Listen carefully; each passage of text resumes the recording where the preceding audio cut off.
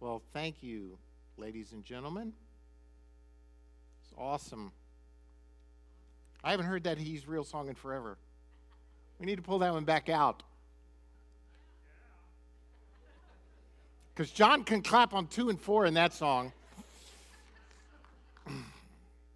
Hey, we have a flower up here because we had a new birth in our church this past week. Tambra and Jason Wollens gave birth to a lovely little girl, Natalie.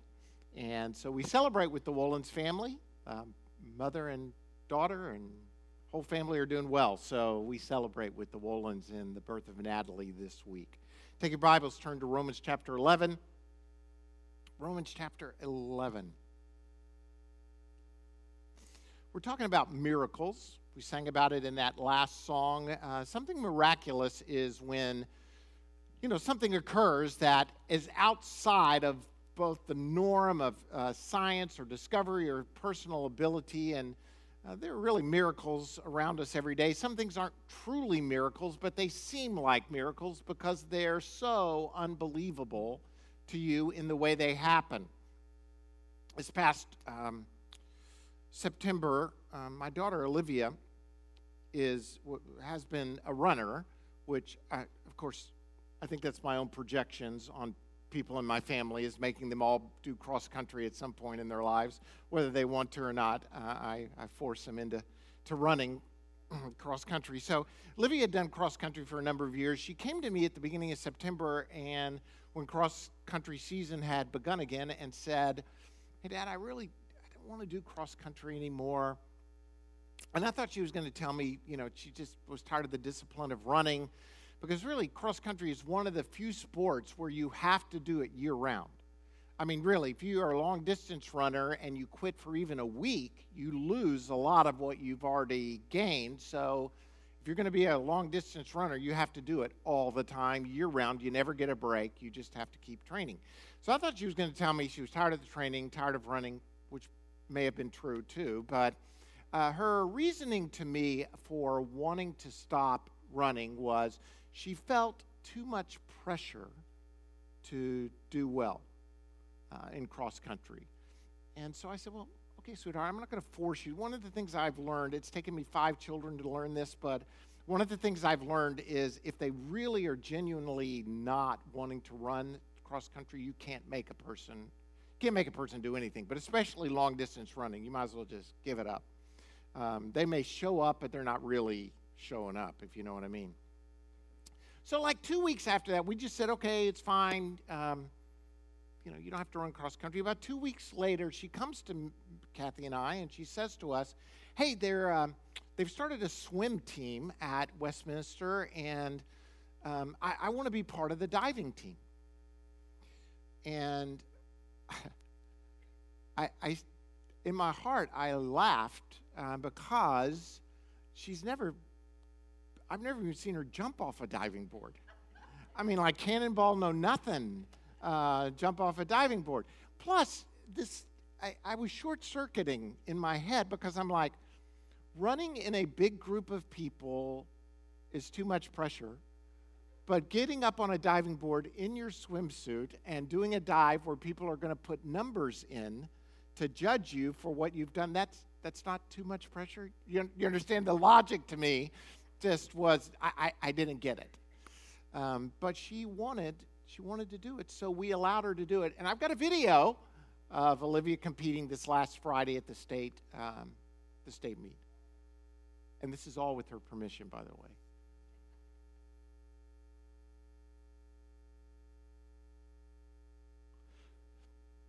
Olivia finished third in the state in the 1A to 5A.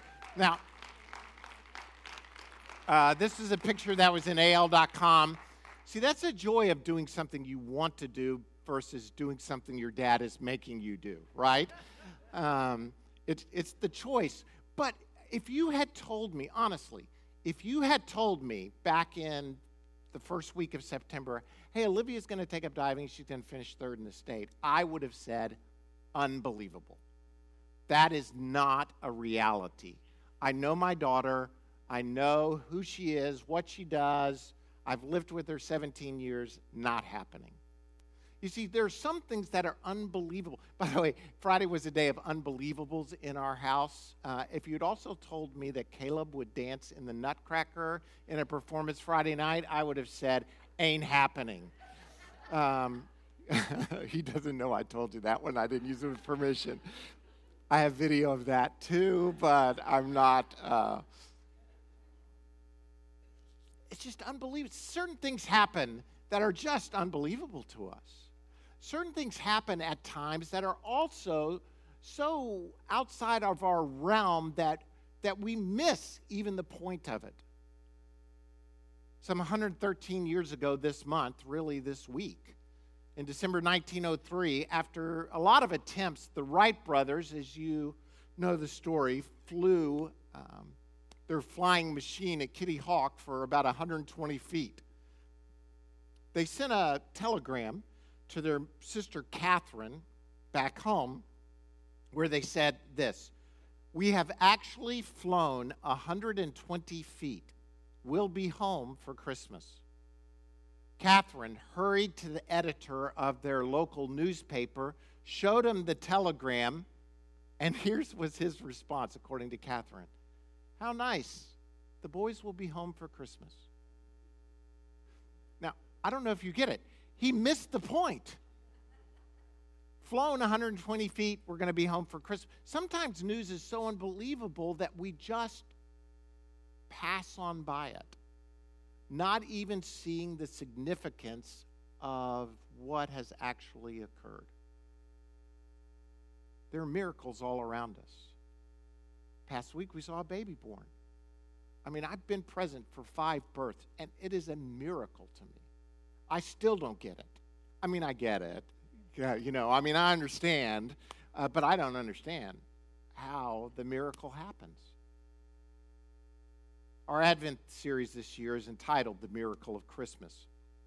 But see, it's not enough that you kind of hear the miracle, that you encounter the miracle.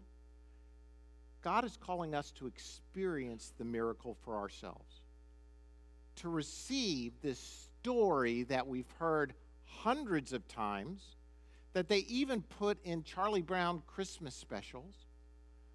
I mean, people have heard the story, but it's one thing to hear the story, it's another to receive the story. We've seen how miracles, the moment was right for Jesus to come and the message that he's given.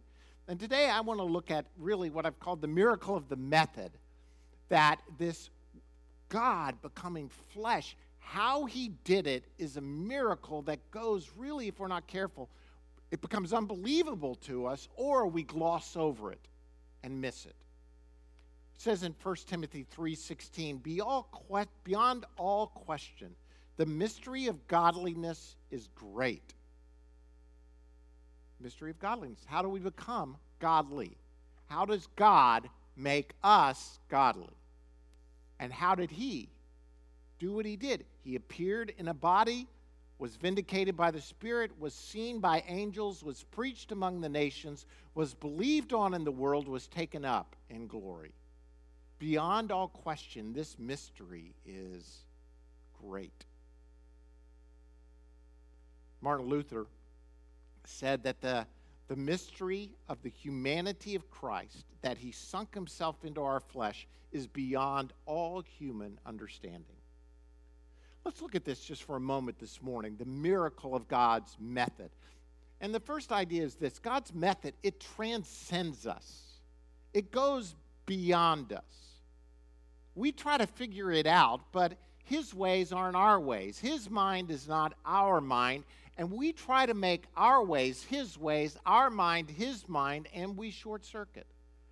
There's this great doxology in the end of Romans 11, and Paul, by the way, at the end of Romans 11, without going into it, has just been talking about the mystery of what God's done through salvation, through his purpose and plans for the law and for Israel and what God has done. And he gets to the end of it, and he just breaks out in this song where he says, "Oh, the depths of the riches of the wisdom and knowledge of God, how unsearchable his judgments and his paths beyond tracing out."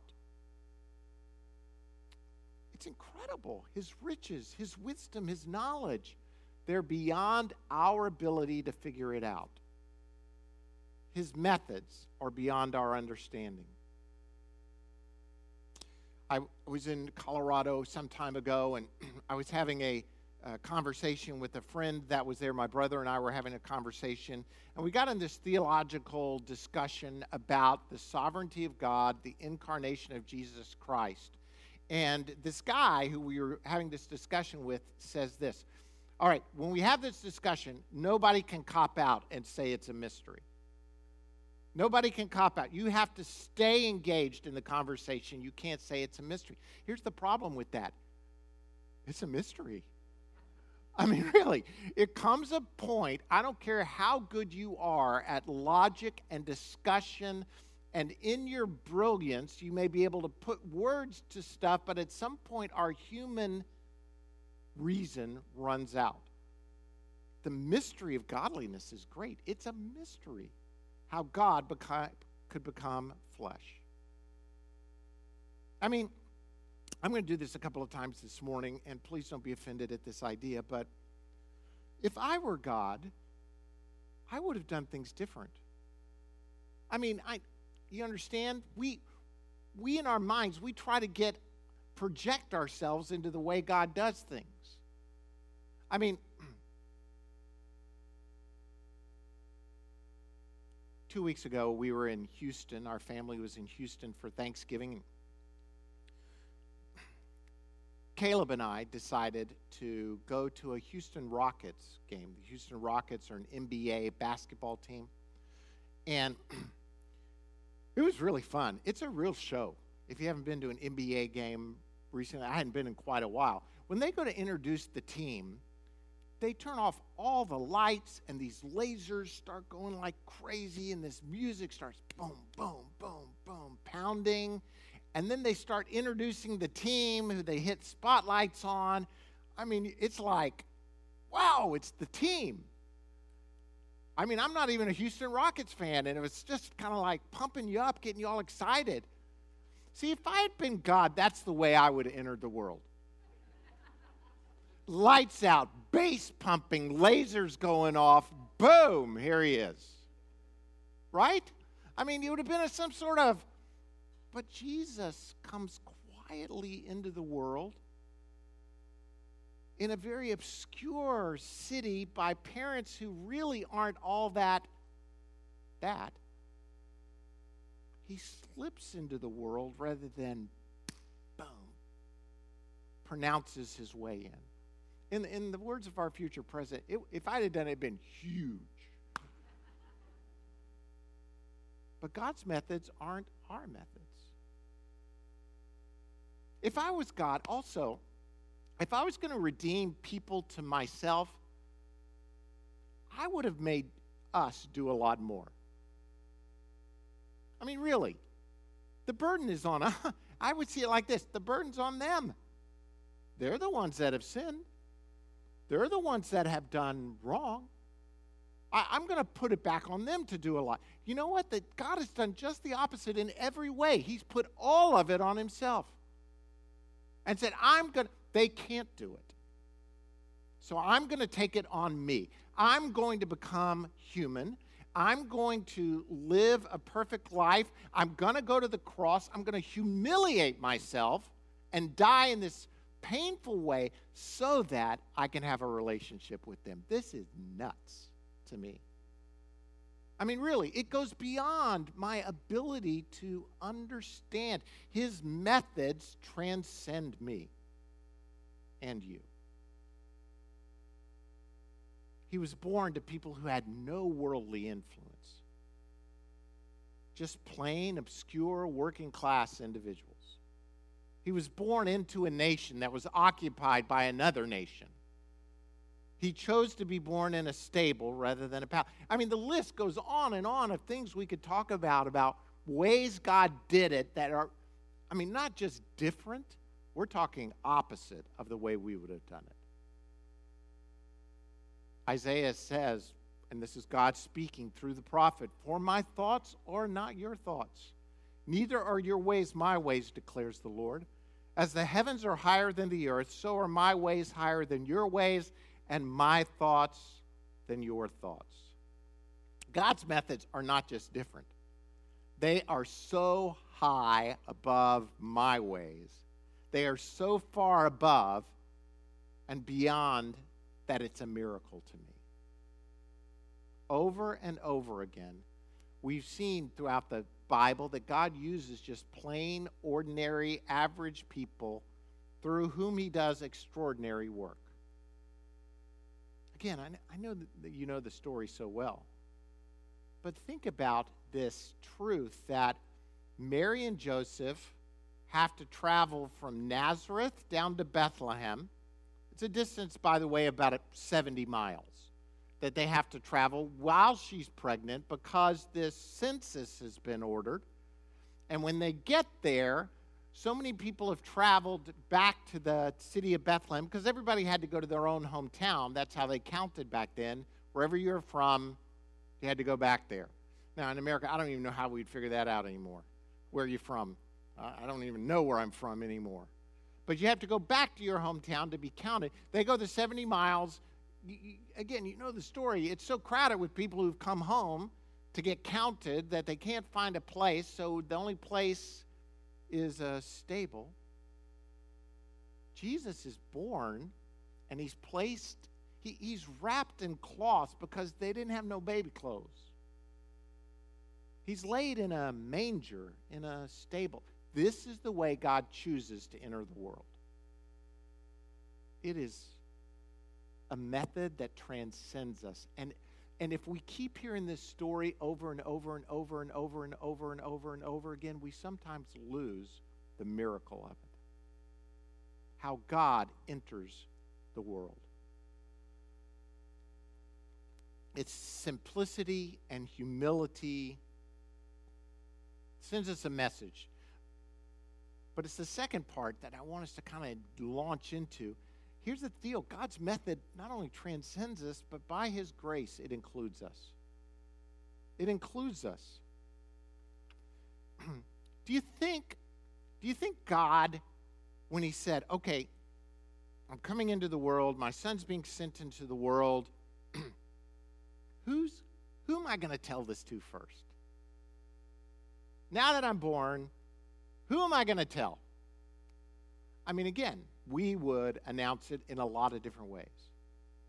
Except God chooses the angels to proclaim it to a group of shepherds.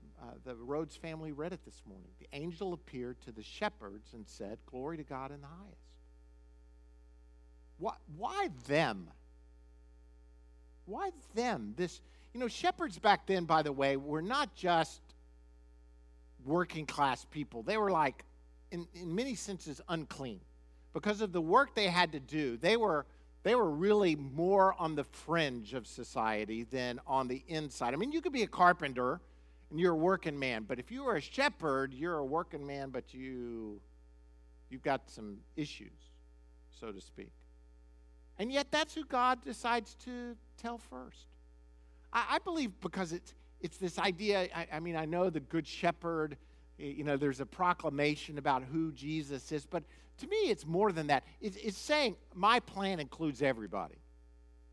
No matter what, you may be on the fringe of society, you may be not in the middle of things, you may not be the most important one, but I'm choosing you. And this is not something Jesus just did, God did right at Jesus' birth, but if you look at Jesus' life, he does it over and over again. The guys who've become his disciples, not the most intellectual, not the most winsome, not the most politically savvy. I mean, he just picks ordinary guys from all different walks of life. He spends time with the outcasts. I mean, he even gets accused. Why are you spending so much time with publicans and sinners? That's who Jesus ministered to. Jesus allowed women into his circle. They were not exactly well looked upon or treated well during his day. He heals those that are the scourge of society. He dies in the most humiliating way. He first appears to a group of women after his resurrection. He gives those ordinary followers, this is part of the unbelievable method that includes God. He gives his whole way of redeeming man to a group of about 120 when he leaves. Men, women, ordinary people, nobody extraordinary, nobody really on the in. To trust the entire redemptive plan for all of mankind to that group was unbelievable. God's methods haven't changed. And here's what I want you to see in a way, that God's plan includes us and it includes you regardless of what you think about you. See, part of Satan's tool is to continually beat you up and to say you're not good enough to be a part of God's plan. You're not good enough to be included.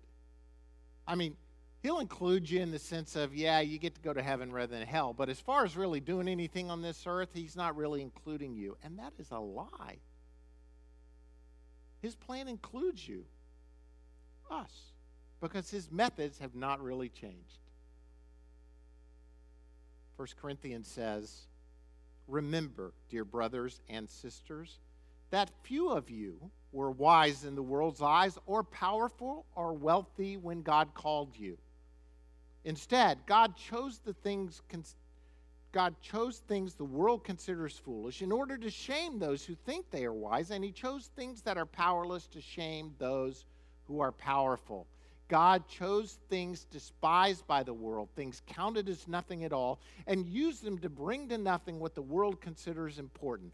As a result, no one can ever boast in the presence of God. I mean, God's method is just the opposite of what we think. We think, oh, I'm going to use the really smart, really good-looking, really talented, really athletic, really whatever. But God says, nope, I'm going to use you. I'm going to use you, ordinary person. You not-so-smart person. You not wealthy person. You not so good-looking person. I don't mean to be offensive.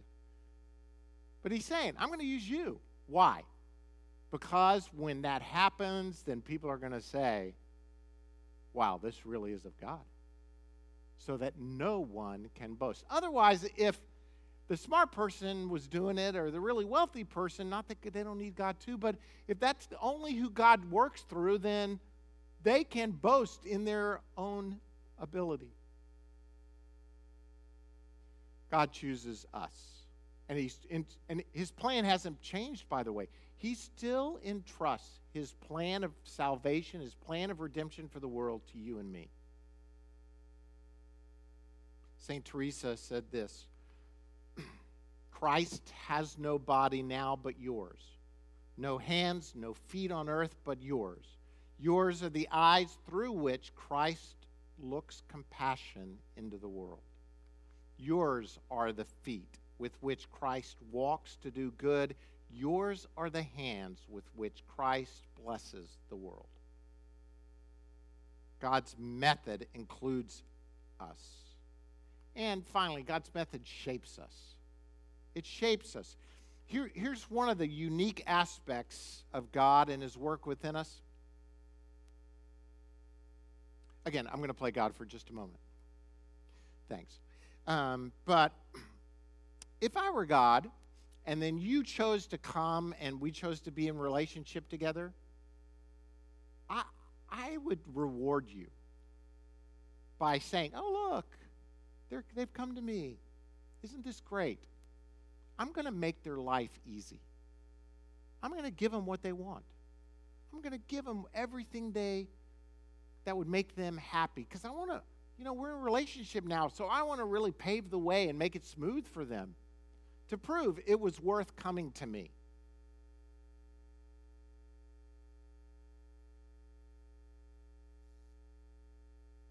But God doesn't do it like that. It's not what happens. You come to God, it seems like you get experience through trouble, through problems, through sickness. It seems like you take 2 steps forward and 3 steps back. There are victories and celebrations accompanied by defeats and despair. At times, you might want to say, what in the world have I signed up for? Again, St. Teresa helps us in this. She says, "Dear Lord, if this is how you treat your friends, it is no wonder you have so few."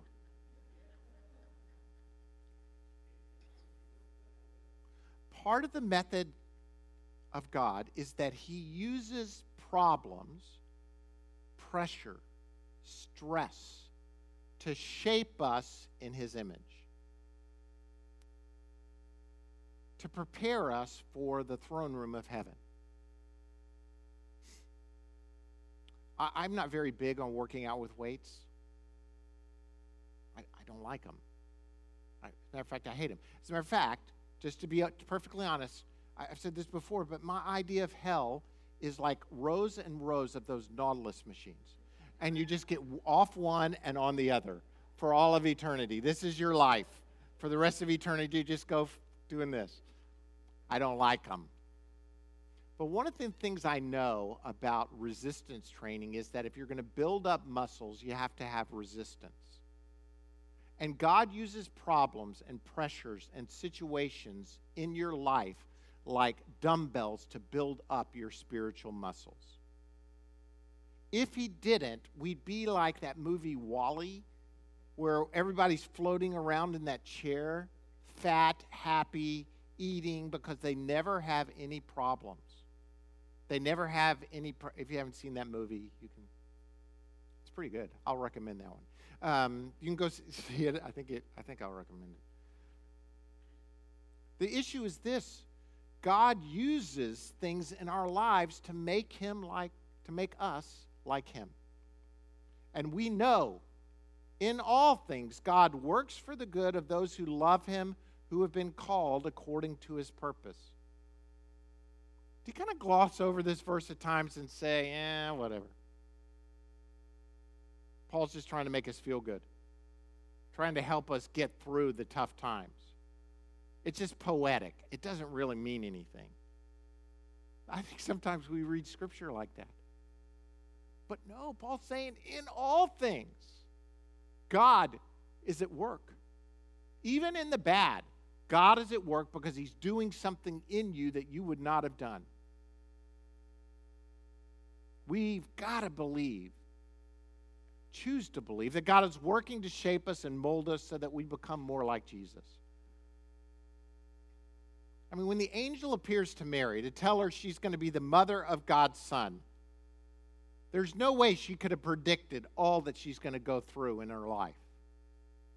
Joseph has no idea what he's going to endure when he obediently says, yes, I'll take Mary as my wife. I mean, really, think about it. You get this message. Angel appears to you. You're going to be the mother of God on this earth.